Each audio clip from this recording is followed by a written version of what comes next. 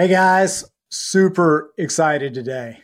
No, really, I know I say that most weeks, but really today is really exciting. Avery Carl didn't invent the short-term rental industry, but she definitely popularized it a lot. She's educated tons and tons of people for free on how to manage their own short-term rentals. She's partially responsible for a lot of the boom in the Panhandle and the Smoky Mountains in the STR industry. Incredible background.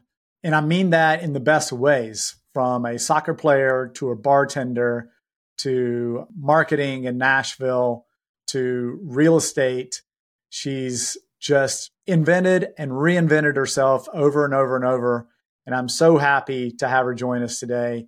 Thank you for joining us, Avery Carl. We are helping owners create cash flow and pay down their mortgage, while our guests feel like a millionaire for the time that they stay with us. It's no secret that focusing on others' outcome ultimately leads to more income for you and your company. Welcome to the Good Endeavor Short-Term Rental Show.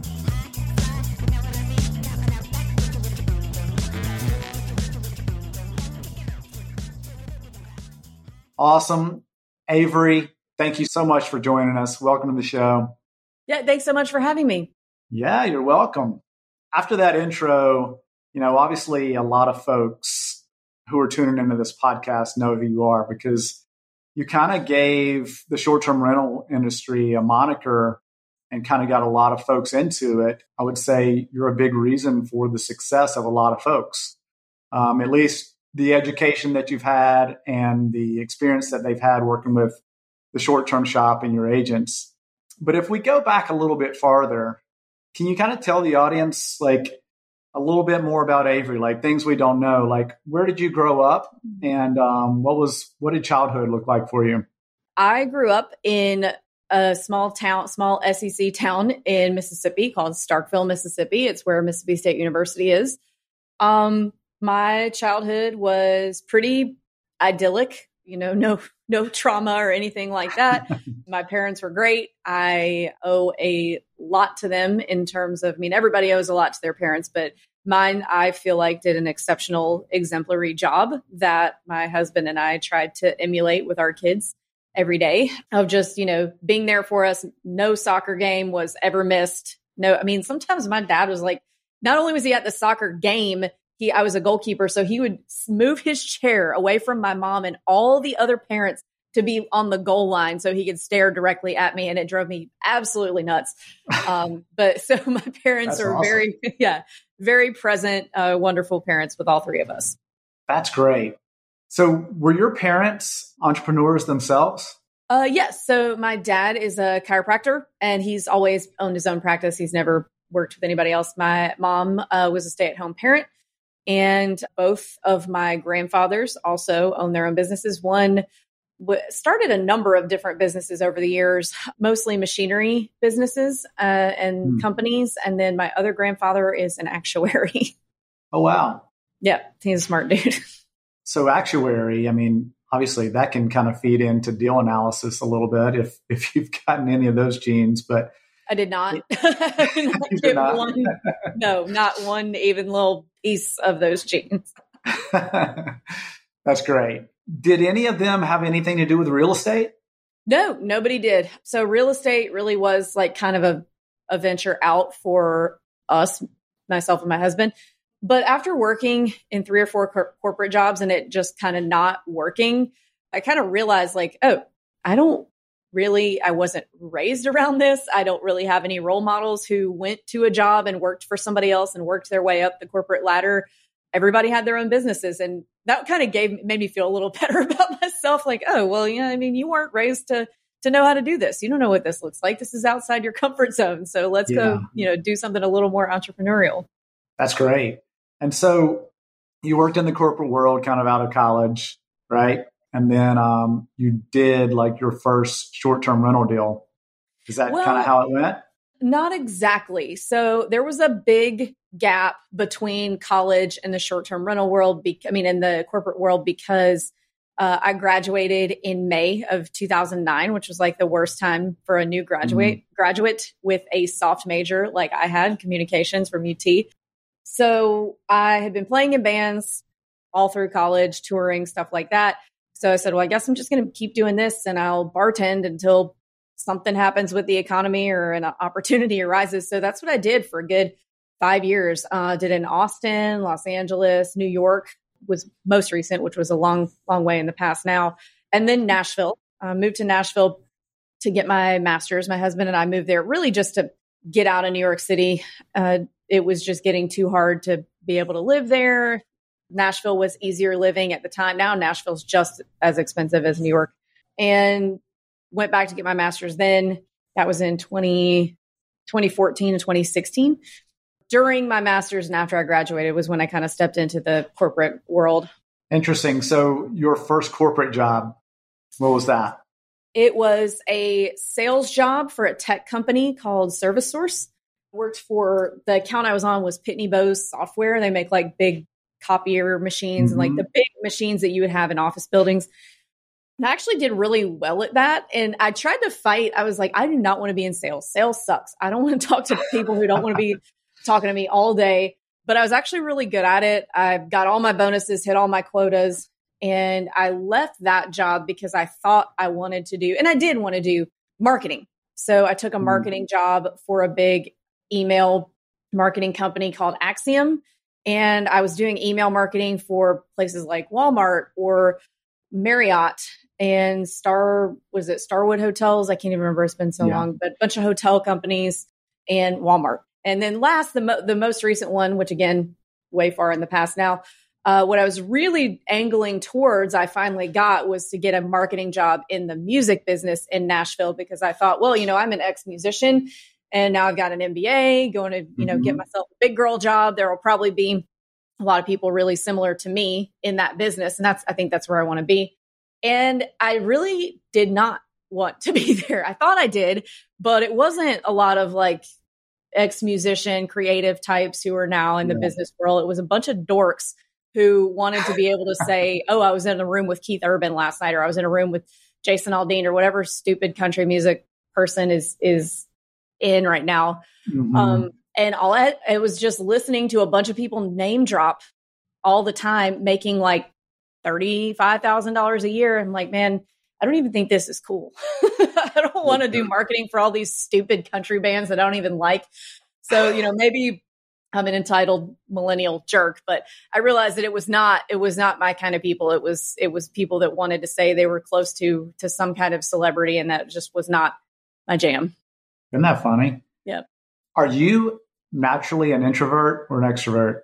Introvert. Big time. Are you? Yeah. So sales, they say in sales, the hardest doors to open is the car door to kind of get out the door and get in there and keep going. Was that just a big obstacle for you to overcome? But once you got in front of the person, you were okay? Yeah. So I hate making the call, but once I'm on the call, I'm pretty good. So I think that bartending and waiting tables for so many years during college and after college really helped with that, with being able to talk to all different kinds of people with all different kinds of personalities and being able to get them to the result that they want. I think that really, really played a big part in being able to do a sales job effectively. It's just dealing with different types of personalities. It's interesting how people lump sales and marketing in together when they're really just totally different. And you lived both of them. In a former life, we had an IT company, and I was responsible for the sales arm of our company, but I never really understood or appreciated marketing like I do now that I'm in the short-term rental business. Can you touch on that a little bit? Like there's such a chasm between those two. Yeah. They are wildly different. I think they're both technically, front of house, front end workflows, but without marketing, there is no sales. So the marketing is what gets the people to realize, oh, I think I need this. And the sales is just really connecting those dots. So, when you're in sales, you're not selling something to people that they don't want. You're selling something to people that they do want, and just helping them understand how it can help them rather than being like, hey, you want this blue pen. I know you don't like blue pens, but this is the blue pen that you want. It's the marketing really tees up the sale. But it really is what warms the person or the end user up in order for them to say, you know what, I do think this can help me. Let me talk to someone about how this can help me. And that's when the sales comes in. Yeah. So the whole country music marketing thing with the groupies slash that you didn't love that as much. So kind of take me beyond that. Is that kind of when you wanted to transition into real estate? So I didn't necessarily want to transition into real estate specifically. I knew I just wanted to do something. I knew we wanted to have kids at some point. And so that was kind of on the horizon. And I was trying to think like, oh man, this boss is not going to be the kind of person that understands if a kid is sick and you have to stay home. Yeah. And even though none of it was anything that had to be done face to face, I just really wanted to have some kind of flexibility so that I wasn't just putting my kids in daycare from 7 a.m. to 6 p.m. Sometimes it would take me till 7 to get home just because Nashville traffic was crazy. So I wanted to be able to spend time with my family, but also work and contribute. So I am the first woman in my family to have a career first in generations. I'm from a small town in Mississippi. So that sounds really crazy to people who weren't raised in the South, but in the South, it's not crazy at all. Anyway, when we moved from New York to Nashville, we're really looking to move out to the country because we were coming from Brooklyn. We had thousands of neighbors, and our agent at the time was really trying to get us to buy something in East Nashville, which was really fast appreciating. And she said, people are buying these houses, and a year later they're selling them for $70,000, $80,000 more than what they paid. We said, no, we don't want to do that. Let's go buy something out in the country. So we did. And that house was awesome. But we had a little bit of money left. And we said, and I was super into Dave Ramsey at the time, which I'm not anymore. But at the time, I said, well, maybe we could take this little bit of extra money that we have, buy one of these houses and let the renters pay the mortgage. So it's not any more money out of our pocket. And then in 20 years, when our future kids need to go to college, we can just sell that house. It will have appreciated a lot, and we can just pay for their college out of that appreciation, which is a really stupid reason to invest in real estate. But we didn't know any better. We bought a house, and luckily it cash flowed $1,000 over the mortgage every month. Mortgage was like $650 a month. House was $122,000. And we noticed when we got that first check, we were like, man, this is about the same amount that my paychecks are after deductions and everything. So we bought one house and have doubled what my income is. We need to do this again. Wow. So yeah. So at that point we said, okay, we're going to read everything we can, listen to all the podcasts. And at the time there was really just Bigger Pockets, and that was it. Yeah. And then of course all the Kiyosaki books. This was what, 16, 15? 15. Yeah. 15. And so we educated ourselves on real estate investing. And then again, we had like one little down payment left for a single family home. And we said, well, what can we buy that's going to make us the most amount of money the fastest? So we landed on short-term rentals. We did not want to do that in Nashville because the regulations there are just too volatile. Yeah, so we'd just been on vacation to the Smokies in Gatlinburg, Pigeon Forge area. And we said, well, we stayed in a cabin there. So did everybody else. Somebody owns these cabins. Why can't that be us? So we went and bought one, figured out how to manage it remotely. Back then in 2015, there were not courses. There were not gurus. There weren't 1,000 people on Instagram with little yellow subtitles telling you a bunch of stuff about short-term rentals. We just had to figure it out. So we did. And long story short, one turned into 5 over the course of about a year and a half. 5.5 years later, we've got 250 doors. 8 of them are short-term rentals. The rest are single-family, multifamily, long-term. And then in terms of the real estate agent side, I kind of fought that too. I got my license mainly just to do our own deals so that I could have a little more speed. And, if I found something at 11 o'clock at night, I could just look at all the details on the MLS and maybe write up an offer and send it rather than having to like call and ask somebody, wait till in the morning when the realtor's awake. So, and also my husband is, we're buying in the South. My husband is very much a New Yorker, and sometimes his personality does not work with Southern people. What happened then is just friends were like, hey, you're making how much on that cabin in the Smokies? Help me buy one. Teach me how to do that. And the short-term shop was kind of born out of that. Eventually started opening up more markets. We started in the Smokies, and now we've got 20 markets, and we sold $1 billion in real estate last year. What an incredible story. There was a lot to unpack there. But just going back, like it sounds like your primary driver was like, I want to have kids and I want to know them. I want to spend time with my kids, and I don't want somebody else telling me when I can and when I can't spend time with my kids. Right. Is it fair to say that was like one of your primary drivers? Yeah, absolutely. Mm-hmm. Yeah. And so Short-Term Shop was born. You kind of grew. Is that like what's the underlying brokerage house? Is that EXP? Yes. So if you guys are not familiar with the real estate sales world, we are a team underneath EXP. So kind of like a brokerage within a brokerage. Yeah. Has it always been EXP? Because EXP seems to have exploded the past few years.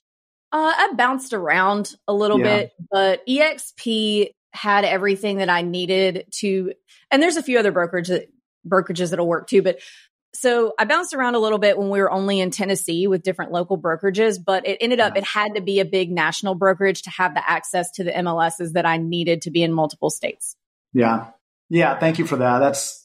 That's always fascinating to me because I have a lot of realtor friends who have shops kind of nationwide, and they've built this brand kind of like you have. And it's just, I think it's awesome. I love to see it. So you start out with this one short-term rental, and then do you just start buying more short-term rentals, or do you go into long-term rentals kind of hand in hand, and it's kind of a balance all the way through? But so our very first one was long-term. The next 5 were short-term. At that point, we had enough cash flow coming in that we could go knock out a few long-terms here and there without really putting too big of a dent in the bank account. Because keep in mind, one long-term door is significantly cheaper than one short-term door, at least, where we're doing it, because we're focusing only on vacation markets for short-term. So the next probably 20 were long-term duplexes in Chattanooga. And then Chattanooga kind of started drying up for deals. We bought a short-term in Destin, Florida, which is probably the best purchase that we've made so far. It was foreclosed on twice. We got it for $650. Yeah. And so what happened, it was foreclosed on the first person. They were going to flip it, and they thought it was just going to be a cosmetic flip. But then it turned out there are these 2 balconies on the back that they weren't put in right. So the entire back of the house was rotted because they were leaking. So by the time they got through all that, they didn't have the money to finish the cosmetic stuff. So that just left us with the cosmetic stuff. So we probably put about 50 into that. A house is easily worth 2.3 now. And it makes, it grosses between 160 and 175,000 a year. And then from there, to get back to your question, we just started, we kind of have our 3 little machines rolling at all times. So if a good short-term pops up, we'll buy it. If a good long-term single family pops up in the markets that we look in for those, we'll buy it. If a good multifamily pops up in those markets, we'll buy that. So now we're just kind of looking at all 3 asset classes and just buying where the deal makes sense. Yeah. Do you, like now, when you purchase, are you using normal everyday bank financing? No, not anymore. So you can only have 10 conventional loans per person. Mm-hmm. So, you can only use a conventional loan on a single family anyway. But most of the time, if we're not using conventional, then it's a local commercial bank. Okay. Yeah. So it's normal everyday commercial lending, not necessarily residential lending like right. Yeah. So like local banks and credit unions that do commercial loans. So it's really hard to do those on short-term rentals, but for multifamily and single family long-term, especially if you're doing it at volume, it's typically not too hard to find as long as you can, show them a track record and a business plan. Are you, do you prefer to go that way? I've just heard more and more about folks using creative financing, like subject to loans due to the interest rate hike. If somebody's got a 3.5% loan that you're buying from, a lot of folks are coming in and making offers subject to, their particular loan. Is that Are you seeing a lot more of that happening now? I mean, you kind of play both sides of the coin. You're playing the seller and the buyer. So I would think you see a lot of deals. Yeah. So we see sellers willing to do that is with sellers who maybe did not run conservative enough numbers in 2021 and 22, or maybe they're not managing very well and they just really, really want to get rid of it. They'll do the subject to. Most sellers, if they're not in any kind of distress, they're just going to want to take their money and go. Like, they don't want to be wrapped up with you for however long while you do subject payments. Like, I sure don't. I've never sat across the closing table from anybody and said, like, man, I really want to be caught up with you for the next 30 years or next 5 years or however long before you refinance it. You couldn't pay me enough. Give me my money and get out of my life. Like, did I mention I'm an introvert? I don't want to deal with you. Yeah, but we do see a few sellers, just a handful, that are willing to do that.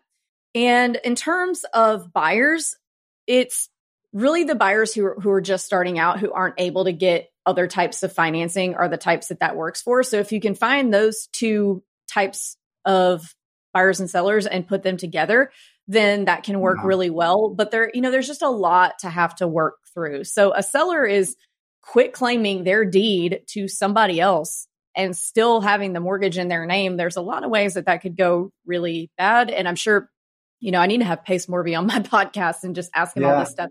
I don't know enough about it to say whether, it's overall good or overall bad. I think in certain instances, it can be a really good thing for distressed sellers and for buyers who are really looking to get in the game, who can't get other types of financing. But overall, it's not something I want to do on either side. Yeah. I was just curious if you're seeing more offers like that.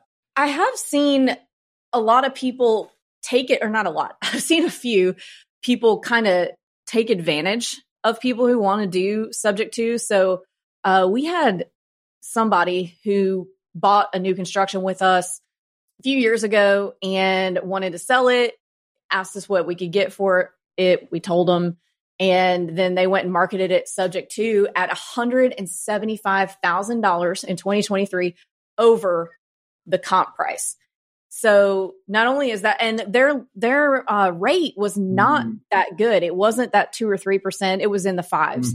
So this person took on their debt at 5-something%. And then, they've got another payment on that 175. And now, and it's also, they're underwater. They are underwater on that property, and they were happy to do it. They were happy to buy it because it was subject to. So just because it's subject to or creative financing or off market, not mean it's a good deal. You'll run your numbers. Yeah. Obviously, we have come a long way since 2016 when you started. I remember I probably started in the Smokies right around the time you did, and you're light years beyond me. But I remember then it was like, just if you paid cash for a house to get 25% was like the normal deal, right? Not even if you didn't take on a mortgage, not cash on cash, but if you just paid cash, it was like 25% returns. Obviously, I kind of thought that what is happening now would happen. I just thought it would take a lot longer, but it seemed like once COVID happened, it just blew up really, really fast. For the folks who are bartending in New York now, and they might be moving to Nashville and taking a bartending job, is it possible to still do what you did? Oh, yeah. And people all the time are like, well, you bought in a different time. Yeah, I did. But there are markets still that the purchase prices are the same as what I paid in the Smokies when I started, and that will make the same amount of money as the properties that I first started with made. So, people all day long can say, well, I can't do it because of this, or you were able to do it because of X, Y, or Z. There's always a way to do it. You just have to find the right market, the right type of financing. It just takes some work. So it's definitely doable, but you just have to find the right deals. I was talking to Kenny Bedwell the other day, who, Kenny, and he has a company called STR Insights. And it's interesting because there is so much competition in the Smokies and in Destin, Florida. But if you take what they're doing there, like the new construction, because there's so much competition, you got to keep upping your game on your amenities and the look and feel of your house. But if you find a market that's kind of up and coming and you kind of mimic the top end of what they're doing there, you're not one of 3,000. Now you're one of one in an up and coming market. And it seems like a really good opportunity there. Mm-hmm. Yeah, absolutely. So like, the Western North Carolina mountains, Shenandoah, places like that, even like the Forgotten Coast of Florida, all those areas are big short-term rental markets, always have been, but there's just not a lot of sophisticated operators there yet that are doing really high-end things. And it doesn't necessarily cost a lot of money to make a property really high-end. So if you take, like the Smokies or Destin or Scottsdale or Orlando, some of the things that make properties stand out in those markets and apply it in like a Shenandoah, you're it. You're the only one. Yeah. You're the only one. Yeah, I totally agree. Yeah, that's great. So Avery, like now you've got a great portfolio of short-term rentals, a great portfolio of long-term rentals. You've got short-term rental shop who's helped probably thousands of people buy their very first short-term rental or multiple short-term rentals, and you're responsible for a lot of the education. If somebody wants to say, "Hey, Avery, I would love for you to coach me," is that something that you do? Yeah, so we have some coaching things. So it just kind of depends. If you're buying a property with us, we have our Management Monday coaching that you're like, it's free to you anytime you want to go. It's every Monday, obviously. It's going on right now, actually, as we're recording. And it's all management all the time. We have a few other options. Like we've got a master class that meets 5 weeks for an hour. We've got a few other things brewing that we haven't released yet. But yeah, we definitely have some coaching options. And then, I speak at conferences all the time. So there's lots of ways you can find me. Yeah. Yeah. I mean, I just love that you're kind of like a pebble in the ocean. You just made a great cascading effect into this industry that's just blown up. What do you think? What do you think is next for the short-term rental market? You mentioned that you're in vacation markets only. Mm-hmm. What's your take on the more urban markets that aren't necessarily vacation destinations? Or are you steering clear of those areas for any reason? Yes. So with my first kind of starting out being in Nashville, which is one of the most heavily regulated, and I don't mean regulated like normal regulations. I mean, like we had an office in Nashville. I had 4 or 5 clients end up having to sue developers because the way that Nashville works is they can change it at any time. Any city council member can go into their district and downzone those areas, these little areas, to not allow short-term rentals anymore, pretty much anytime they want. So it's not like here's the rules and this is going to be the rules forever. They change constantly. So with that being my first exposure to a short-term rental market, that's not anything that I want to have to deal with. I want to be in markets where the entire economy is dependent on short-term rentals. And there's a few exceptions in the markets that we work in. We have a few that I would call vacation-ish that are also urban, but also a big vacation destination. So Orlando, Scottsdale, those two. So I'm okay with places like that, but true, like non-vacation at all. Like, yes, Nashville has a lot of tourism, but up until 10 years ago, all those tourists stayed in hotels, and the hotels in Nashville are very aggressive. The primary homeowners in Nashville are very aggressive, and rightfully so. Like, I live in a vacation market and I don't want the house next to me to be a short-term rental. Yeah.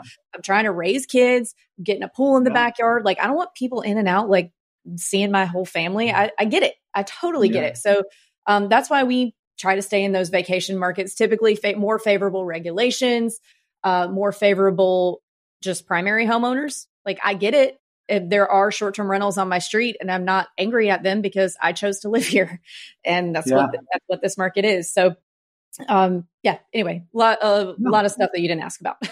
No, I mean, I totally agree with you. Like, I get it. If I lived there, I would, just like you said, I would feel the exact same way. I don't want strangers in every single day, kind of looking over the fence and seeing what I'm up to. Yeah. What do you think do you think we're at the tip of the spear for the vacation rental market industry, or do you think we're the short-term rental industry, or do you think we still have, do you think we're pretty far into it now? The tip of the spear was maybe 5 or 6 years ago. It's hard to say. I think we're definitely now in the settling in of short-term rentals being an established asset class. So, I think maybe the very tip of the spear was pre-COVID when those 50, 100% cash on cash return deals were just laying around on the MLS. But now I think that, things are settling in. It's becoming, like I said, an established asset class like long-term rentals or multifamily, where you're looking more for the opportunity to make something really great than something just really great laying around on the MLS. Yeah. Do you think, and we talked about this a little bit a while ago, just talking about commercial lending, but do you think, or do you see any institutional money getting into this space? Like a lot of it's just me and you, like we're individual investors today, but are you seeing institutional money get into it? Yes. So it's still very new, but I just got 6 listings from a fund this morning, from a big one, a very big one that I did not know was even in the space until I got these listings. So I think it's still like tip of the iceberg on the institutional money coming in. I think they've got to figure out how they're going to manage it, because a lot of times there's a disconnect between the management and the fund and how they want to do it. They end up switching managers a lot, not being happy with them. So I think once they figure out that piece, and maybe it's bringing the management in-house so they have some kind of quality control. I'm not exactly sure, but I think they're figuring out how to do it, because they know this is kind of a blue ocean for them. It's, a lot of them have been doing single families for a long time. I mean, you've read like Blackstone and all them getting into it. People, primary homeowners getting mad at them for buying up all the starter homes. So this is definitely something that they're looking at getting into. They're just trying to figure out some of the bits and pieces to make it all work. Yeah. Because you got to think, if institutional money flows into this space, then lenders will follow. Yeah. That's generally how it works. Because right now, like you mentioned, it's hard unless you're in a market that really, really understands short-term rentals. It's hard to find good commercial lending for these products. Yeah, it really is. Yeah. Well, fascinating just to think about. Obviously, we don't know what's ahead, but the margins are a little bit better in the short-term rental space versus long-term. Probably a little bit less predictable, but we'll see how things go. Yeah, we'll see. What else? How, like if somebody said, man, I really need to do that, and they really wanted to get in touch with the short-term shop or Avery Carl or anybody on your team, what's the best way to reach out to you guys? Sure. So I'm on all social media at The Short Term Shop, or you can go on our website, theshorttermshop.com, and click schedule a consultation. So every Thursday we have a live office hours, we call it, with me and Luke and our lending partner, Brenna, where people can just ask any questions that they have about getting into buying, managing, financing short-term rentals. So we have that every Thursday, and you can sign up for that on our website. Awesome. Well, thank you, Avery Carl. We really appreciate it. It's good getting to know you a little better. Yeah, thanks so much for having me. Yeah, you're welcome. Thank you for listening, and don't forget about the tools available to subscribers. The Property Manager Self-Assessment Tool, my Property Upgrade Walkthrough List, or the chance to feel like a millionaire for the weekend by checking out one of our own properties in person. It's all available on our website, www.goodendeavourstrshow.com.